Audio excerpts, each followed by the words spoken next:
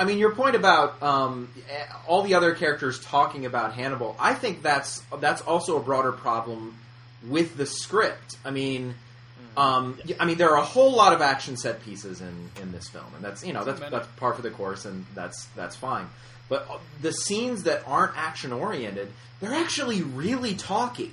Like, there's a lot of exposition delivered through dialogue here, right? One example I'm thinking of, near the end, when they've captured Hannibal King, and he's talking about how he has this basically microchip implanted in his ass. And, like, this is apparently how Blade and... Yep, that's it. That's exactly what happened. That Blade and Abigail and Abigail Whistler are like, that's the only justification that's given for how they know where he is, right, and how they can find it. And that's just lazy script writing, right? I mean, that could very easily have been planted earlier in the film, and it just wasn't. I can't remember what writer it was who said that any time that two characters are talking about a third character, it's bullshit. Yeah, I've heard that before. I forget. It probably wasn't Dave Goyer. No, it was definitely not. But I also think that sort of they're all other people's talk problem also applies to Dracula. Because, there's an early montage of sort of, like, how badass he was in the days of Mesopotamia, where he's in this weird demon guise that he takes on again near the end. And he's, reaving his way across the Middle East until he decides to, hibernate for a few thousand years. For some reason. Yeah, is that ever explained why he says you shouldn't have woken me? Like, no. Okay. No. All right. Just because, I mean, it could be because, he's haunted by this curse of being the first vampire. But no, he fucking doesn't have that kind of character development. There's all this talk about how badass he is, and you think it's going to be one of these situations where, you can't possibly fight him toe-to-toe because he will just straight up murder you, so you have to run. So, and then when they finally get there, Dracula runs away. Yeah. And there's this long, long sequence of Dracula and with Blade in hot pursuit running through the streets of L.A., I guess it's supposed to be? I don't know. Esperanto City with its magistrates. And then he just stops, and he's got a baby. And they have this long, stupid talk about honor and all of the people down below scurrying like ants. And that whole speech is so generic. Oh, yeah. Everything you said just sounded like it was from The Third Man. I literally rolled my eyes because he literally says they're all just down there scurrying around like ants. They have no sense of honor. Forget it, Blade. This is Esperanto. It's a bad Klingon villain speech from the first from classic series. There's two problems here. Well, there are a lot of problems here, but we'll talk about two right now. With Dracula specifically. Yes. Which Dracula? There are many. Yeah, this Dracula. Okay. Number one is conceptual. And, in film one, the villain is Deacon Frost. And the film ends with Blade fighting this ungodly powered Deacon Frost. And over the course of the film, Deacon's kind of like a douchey little guy, but eventually he's this badass villain that Blade has to fight. And Blade, La Migra! Yeah, La Magra! And the Magra? La Magra, yeah. Oh, it's La Migra. No. And Blade beats him. Okay. In the second film, Blade has to fight Nomak, who is a horrifying monster, who is even more deadly and even more terrifying. And he beats him. At this point, we're pretty confident Blade is going to physically beat what we throw at him. Physical threats at this point are not a threat to him. So what you need to do if you're going to establish Dracula as a threat to him is it needs to be more of a cerebral threat or an existential threat. And the point that has come up with the FBI thing, I mean, if Dracula is using external sources to weaken Blade, or if he is using the relationship that he has with Blade as a way to undermine him, that becomes interesting. But just another bad warrior is not interesting. Yeah. Mm-hmm. For instance, right when he's dying, he talks about sort of the foolishness of these vampires. They're looking for the future of their kind, and it's you. Mm-hmm. And if that had been something that had sort of been developed, that, like, you know, Dracula was trying to take Blade under his wing, and that he's not really on the vampire side, but they still have to fight, that would be a potential interesting direction. This is a movie that's full of these sort of, like, potentially interesting ideas that then get buried under fucking Ryan Reynolds and Dominic Purcell. Oh, that's the second thing that's wrong. It's the casting of Dominic Purcell. But before we get there, there's another thing I want to... In terms of this talking about sort of the endless raising the stakes, one of the things that I found particularly problematic was throughout the movie they sort of referenced that the vampires had come up with the vampire final solution. And we find out what the vampire final solution is prior to the climax. It is a warehouse full of homeless people that they have abducted, and they're just draining of blood so they don't have to, hunt people anymore. And this gets resolved in literally 30 seconds. They find the technician in charge of this place, threaten her, and she turns it off, and they just walk away. Yeah. They just fucking walk away, and it sounds like the stakes are going to be really fucking high, because they're invoking the goddamn Nazis. It's the final solution, but it's just a fucking warehouse that they shut down right away. Before I watched any of this film today, from when I saw it in theaters, I remembered exactly two scenes. Sorry, one was Jessica Biel loading up the iPod and Ryan Reynolds saying, she likes to listen to playlists. She's making playlists. And the other one was Blade and various others infiltrating some kind of warehouse where people were having blood drawn from them. Yes. Nothing else about the film. I didn't even remember that Dracula was in it. Which would be so easy to do. Yeah. Yeah.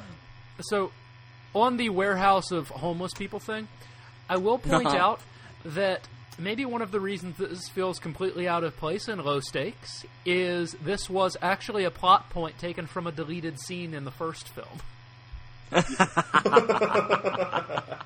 Yes. Of course. Yeah. Isn't this the whole plot of that movie Daybreakers with Ethan Hawke, though? I haven't seen Daybreakers. I just assumed it was. Neither have I. It was terrible, even though it had Ethan Hawke and Sam Neill in it. So, Dominic Purcell.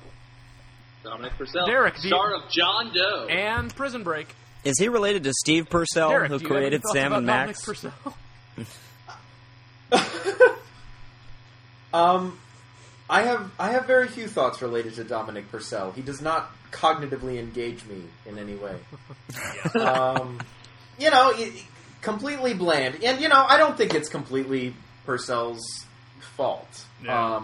Again, I think also, Ryan Reynolds is Ryan Reynolds, but I don't think it's completely Ryan Reynolds' fault that his character is so annoying. I mean, the script here, again, putting aside any structural issues, any, misused plot potential, it's just badly written. Like, the dialogue's badly written. It's not natural in the sense that, contemporary Hollywood screenwriting there was tries a line when Abigail was loading up her iPod where Ryan Reynolds said she likes to listen to MP3s. Yeah. I mean, it's not naturalistic dialogue. Yes, and he also says that his favorite music is David Hasselhoff. That's timeless. Yeah.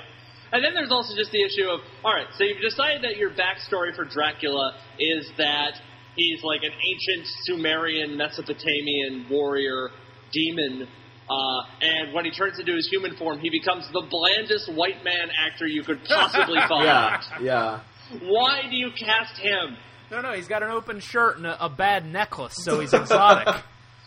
The other problem is, he kills John Michael Higgins' character. That fuck, I just noticed there's a Y-wing behind Derek.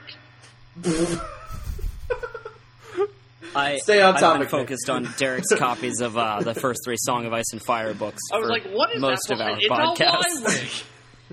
Little off topic. Yes. He kills fucking John Michael Higgins, bastard. So he kills John Michael Higgins. Before he kills John Michael Higgins, I will give Purcell credit for this. I liked the way he played the Hot Topic scene. Yes, he wanders into essentially a Hot Topic. Yeah. It's a vampire memorabilia store, and he is royally fucking pissed off about Count Chocula. Yep. He does not like Count Chocula whatsoever. Also, the So he Dracula murders the dildos. The Dracula dildo. I don't know. I thought he was slightly interested in that one. I feel like he was like, maybe. Honestly, All right. that might be the best scene in the film. Well, I really like that first opening scene, but yes. It works insofar as it communicates information to you about Dracula's character that you would... You can comprehend. You can understand why he feels that way. You can understand his motivation. And he reacts the way that you would want him and expect him to react. Right. Like, pretty much, he's constantly talking about how much disdain he has for humanity and what it's become, but that's really the only time we get to see him... Actually disdaining humans. That's his only interaction with the world other than running away from Blade and stealing that baby that one time. So what soured him on humanity is Hot Topic. Also, that whole scene with the baby. It's like... Oh, God. What is this? Like a 1915 melodrama? You're threatening to throw a baby off the roof of a building? He's a monster! How lazy can you get? Like, there's clearly some kind of... You know, he was clearly writing the script whilst high. Like, or just being extremely lazy. Yeah. Yeah, no, it's amazing. I was like... What? Like, the entire time I'm watching this running scene, I'm like, why is this happening? And then he's suddenly holding a baby. I was like, what? He has a baby? What is going on? Why is he running? Why is he stealing babies? Why is he speechifying?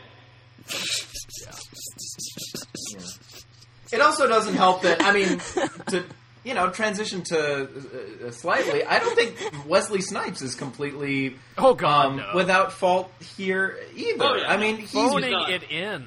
He's as bored as we are through the whole film. So it might be worth... He really liked that FBI plot line, and then it got all shot to shit. Yeah, I was going to say, it might be worth talking about why Snipes is so disengaged here. I would be interested to know which movies he exactly was not paying taxes on. He was Because not paying I personally, on this one, fucker. Personally, I like the idea that during the second film, he actually began to identify as Blade, and so by the third film, he took it as a personal insult that they were writing so poorly for him and directing him so poorly, and he started to give up his Wesley Snipes persona and decided that he no longer had to pay taxes because the taxes were in the name of Wesley Snipes, and no tax forms were being sent to Blade. Okay, well, we got the end of that. We did not get the first part. I agree with you. We got the message, yes. We got where you come from. I would like to explain what you sound like right now. You sound like GLaDOS from Portal. Like if GLaDOS, okay. like you're going through a GLaDOS filter, but like coming in and out. Like you have that kind of distortion on your voice. And when you cut out, it's a GLaDOS stop. Sorry. Well, I see what you did there. From what I read, the reason he didn't like the movie was essentially that this giant pylon of new sidekicks. Yeah. Essentially, he would have wanted it to just stay on the core of Whistler and Blade, and then you bring in fucking the goddamn honeycomb hideout with its 5 people and its precocious child and their horrible naming scheme. And there really is. They kill Whistler for no reason. There really is something to that. Yeah, I was that, very upset right? that they killed Whistler. The loss of Whistler is a real loss to the film. Well, here's Chris Christopherson was the second pillar of the series. Yeah, pretty much. Like Whistler was so important to this series that after killing him in the first film, they still found a way to make him a central character of the second film. They went way out of their way to bring that character back. But if we there's something. Go ahead. Okay. God damn it! Go. If we keep talking about like missed opportunities in this film, so. Let's ignore the tertiary characters at the Honeycomb Hideout. Let's keep the focus on define tertiary. Anyone who is not Jessica Biel or Ryan Reynolds. Okay, yes. And I'm giving Ryan Reynolds the benefit of the doubt there. Okay, there's a way to make this work though. So the relationship between Blade and Whistler throughout the first 2 films has been, Whistler is the mentor and the father figure. and Blade is the son and the mentee. If you kill Whistler early in the film and introduce his daughter, then you invert that relationship. And Blade becomes the mentor to Whistler's daughter and has to pass on the lessons that he learned from her father, who was never a father, to her. And that can be interesting. It doesn't happen. No, and again, there are sketches of that in the film, right? There are sketches of that in the script, right? Use it, or when he first basically meets the whole team in the honeycomb. That's what it is. We should point out that is what Ryan Reynolds in his annoying, sort of always cracking wise persona calls the place, and there's no indication that's not actually the name of their hideout. So it is. Yeah. Can we go back to the title of the film?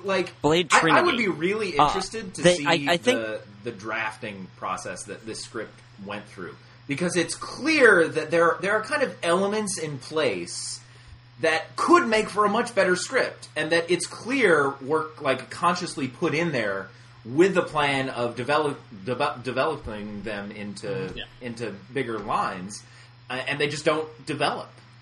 Yeah, I mean, I think we all have some issues with the Jessica Biel character, because there's definitely flaws there. But yeah, if it had just been if you had taken out Patton Oswalt and Natasha Lyonne and Ryan Reynolds and the other guy and the kid, if they weren't there and it was just Whistler dies and he gets rescued by this weird, mysterious lady with the bow and arrow, and it turns out to be Whistler's one, that would have been such a better movie. How dare you? Okay, let's go back to the title of the film, Blade Trinity. There's clearly supposed to be three main characters, or there's going to be some kind of relationship of three in the film based on the title. The film that we get, Blade, apparently... The vampires. 3, done. Well, I would say that the film that we get, they're either trying to do Blade, Dracula, Ryan Reynolds, half vampire, vampire head, former vampire, or Blade, Jessica Biel, Ryan Reynolds. Yes. What we should have is I think it's Blade, clearly the latter. Yeah. Blade, Whistler, Patton Oswalt. Get rid of Ryan Reynolds. Get rid of Jessica Biel. Bring in Patton Oswalt as third character, who is comic relief, because you have Blade, super serious, occasionally makes a joke. Whistler makes a joke at Blade's expense sometimes. And then you can bring in third character, who is nothing but jokes. So you're describing Lethal Weapon 2. Okay. You are. It's true. Though I would like to see that whole subway Jessica Biel kills everybody, but with Patton Oswalt. Yes, that is absolutely what I would like to see. He's carrying the groceries and he's got a baby, and the vampire gang goes my god, he's wearing sweatpants. And he's got a baby Bjorn. And he pulls out the stupid fucking laser bat'leth, and he kills, ultraviolet bat'leth. Yeah, and this is a good 3 or 4 years before Patton Oswalt really blew up. Yeah, right. I didn't even know who he was for another 3 years. That guy from King of Queens. Yeah. That is who he is. So, yet already a powerhouse of comedy. Just he hadn't gained the widespread recognition that he later would. So I'm gonna give and if you have credit. seen the 4th season of Justified, then you know that Patton Oswalt can carry some fucking action. To go back to Duge's point about potential trinities in the movie, it had never even occurred to me that there could be the Daywalker, the former vampire, and the original vampire thing, and that again is sort of a potentially interesting road not taken, because Ryan Reynolds and Dracula have exactly one interaction. Dracula throws a knife or something at him and injures him.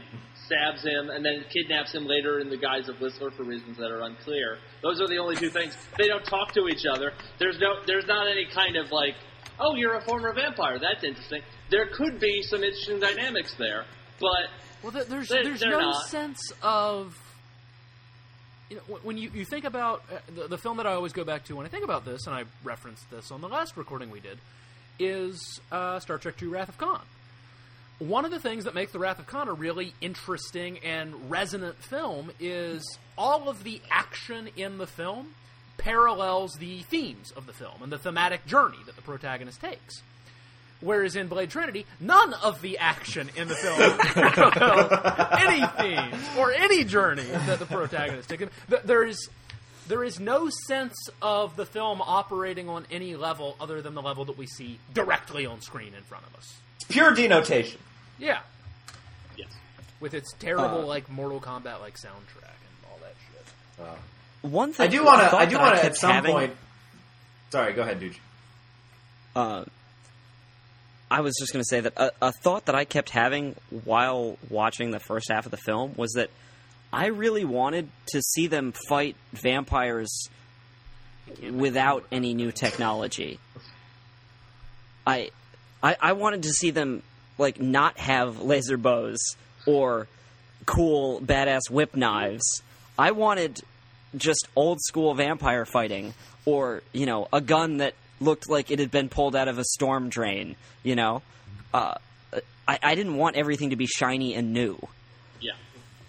I think that's a good point. And then also there's the weird thing where you have kind of the Q scene where Patton Oswalt is showing all of the Night Stalker's really stupidly named arsenal.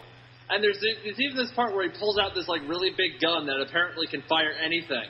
And it is never used. Yeah, there's no payoff. That's right. Yeah. At no point, they have the stupid laser baton. They have that. But he's showing 3 or 4 other things while he's being all QE from Bond. And what are some of the stupid Chekhov's names? interrupted coitus. The virus.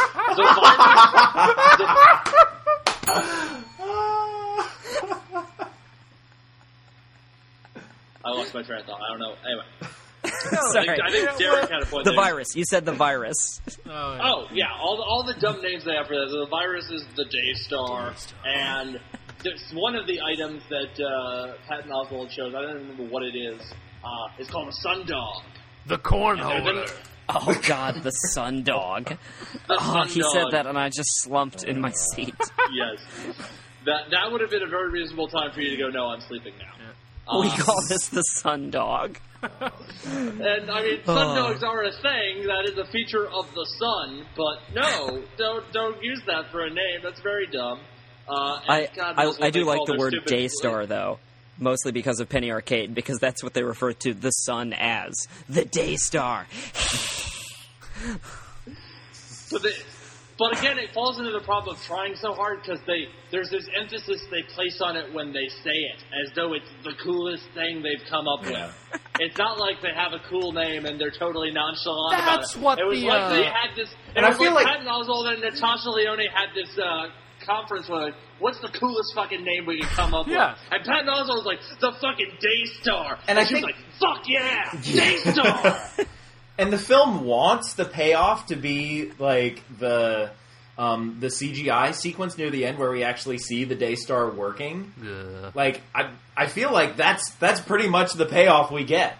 Yes, and pretty much. That's I think that also speaks to something I wanted to talk at least a little bit about. I don't know how much mileage we'll get out of it, but just the stylistics of the film. The way it's shot and cut. Just starting off, editing in this film, the action sequences, I don't know what it was about them, but I definitely noticed how quickly they were cut in a way that I did not notice in the first Blade film. And I didn't see the sequel, but in the first Blade, in the first Blade film, the style was, it was invisible in a sense, right? It was sort of Hollywood standard continuity kind of thing with, usual quicker cutting in the action scenes. But here I really noticed it. And that's usually a sign that something's wrong.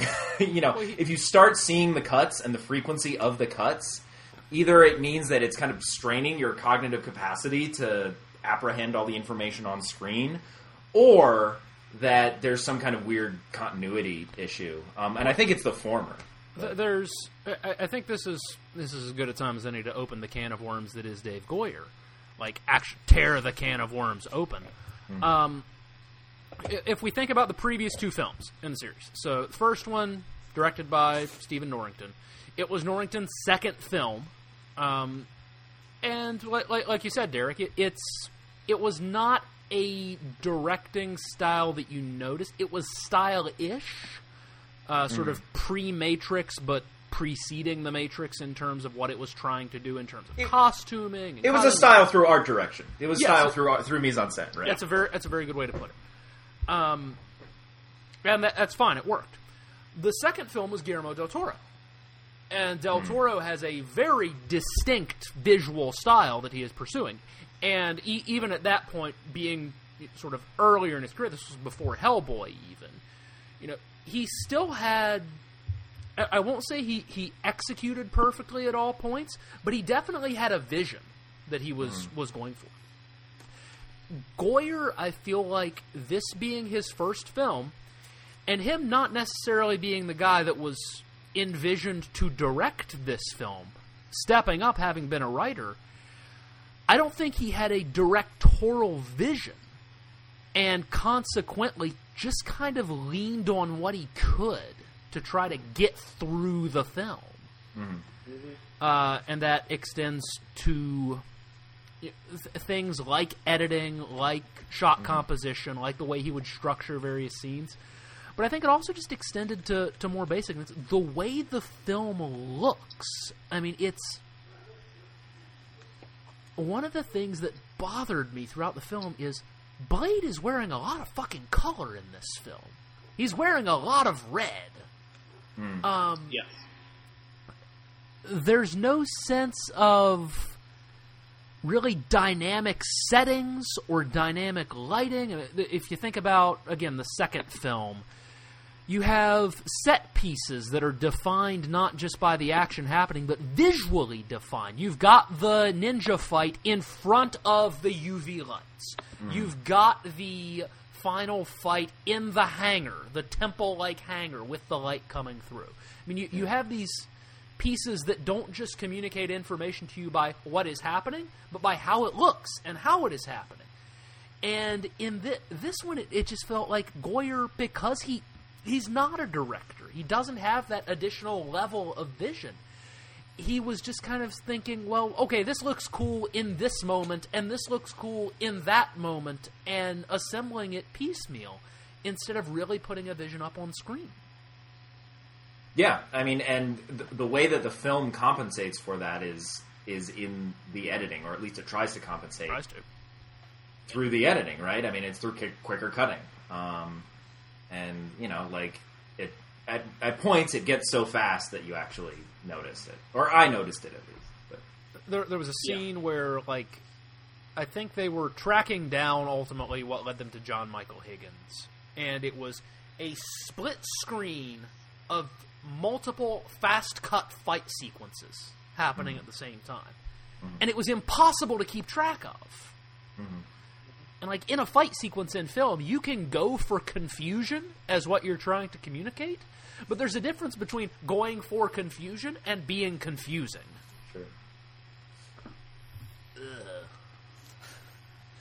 Let's see here. Bester, do you want to talk about John Michael Higgins for a minute? Because I know you love him. You love John Michael Higgins. What was that show that he was on? Kath and Kim? Kath and Kim, thank you. You're welcome. Which I watched solely for John Michael Higgins because it was not a very good show. Let's see. I'm just seeing. John Michael Higgins is sadly not in enough of this movie. He gets introduced on this very strange sequence where he and the chief of police of Esperanto Town are both talking about vampires. He's a pop psychologist. And then once they get captured by, once Blade gets captured by the FBI, he's called in as sort of the expert psychologist to declare that he's a sociopath, which I don't think is how psych exams really work. But I also don't think that that the psych evaluator is allowed to order the police out of the room as if he's the lawyer. Yes. Well, also, he and both the chief of police are both vampire familiars, so...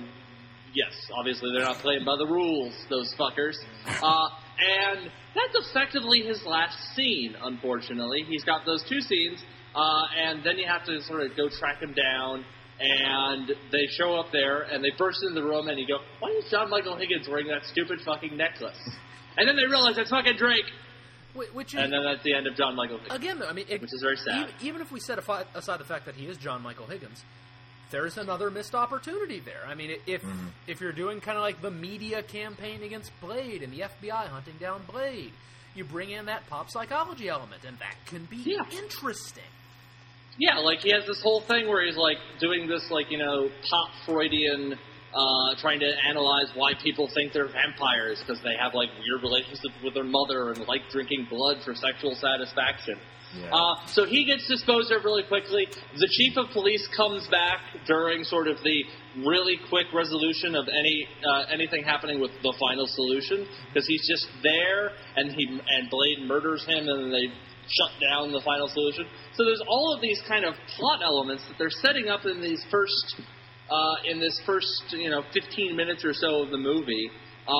And you sort of knock out the John Michael Higgins piece of that gambit there, and then later, sort of perfunctory, you go, oh yeah, the police chief, he's involved in this, we'll fucking kill him. And then at the very end, James Remar shows up at the very end of the movie, and you go, oh yeah, there was a whole plot there. It's so enraging. So, yeah. Especially the criminal misuse of James Remar. Yeah. Because honestly, I would like the Blade as the fugitive from the law, which they kind of set up because there's this whole giant escape from custody, and Jessica Biel and Hannibal King and unnamed black guy who's also in the Night Stalker show up, and they drive away in like a Volkswagen minibus or something like that, and they're being shot at by all the police in Esperanto Town. But there's never any indication after that point, up until the very last scene where the FBI bursts into Parker Posey's lair, that he's in any way a fugitive from the law. The film completely fucking forgets about it. But God, that wanted poster that just said "Wanted Blade" was hilarious. Not John Blade, not first name unknown. It's just Blade. And I realized when I said that where they burst in, we really have not talked about who are ostensibly the vampire antagonists of this movie. We've only briefly talked about Triple H or Parker Posey in any regard. So there are besides Drake, there are three characters that sort of set the plot in motion. There is Danica, who is played by the normally delightful, and I'll still call her delightful, Parker Posey. Yeah. There is her brother, her incestuous brother Asher, who is played by Callum Keith Rennie. Yes. And there is their muscle, again, the implausibly named Yarko Grimwood. Played by professional wrestler Triple H, or I think Paul Levesque is his name. Yeah, something like that. I looked on Wikipedia. I was like, is that Triple H? And I looked up and I was like, no, some guy named Paul something. That's him. And then I clicked on the link and was like, okay, that's him. Triple H. And Triple H's character has like diamond fangs. Yep. And as we learn after Ryan Reynolds is captured by the vampires, he has, and he regards it as his personal pet, a vampire Pomeranian. I fucking love that Pomeranian. I will give credit where credit's due for the Pomeranian. It's at least better than Hulk dogs. Yes. The Pomeranians I don't mind. I kind of wish that when Ryan Reynolds' extent of his climactic showdown is chasing the vampire dogs off the building. Pretty much. And I kind of wish they had been more like silly small lapdogs as opposed to two like Rottweilers, I think those are. Yeah. So it's like the Pomeranian shows up and two Rottweilers, but those are actually intimidating dogs. Like, if it had been like a Schnauzer and a Dachshund. Exactly, like a long-haired Dachshund and like a Beagle come around the corner. Please, a vampire Shih Tzu. A Chihuahua. A vampire Shih Tzu. A goddamn teacup Chihuahua. And Ryan Reynolds shits his pants because it's so scary and he has to run. And I'm like, why don't you just fucking shoot the dogs? Because you can't get away with that. You can't shoot the vampire dogs. You can throw them out of windows. Yes. Someone must have done vampire cats at some point, right? I'm sorry, what? Someone must have done vampire cats at some point, right? Not in this movie. I'm sure somewhere in the history of vampire fiction, somebody has posited vampire cat.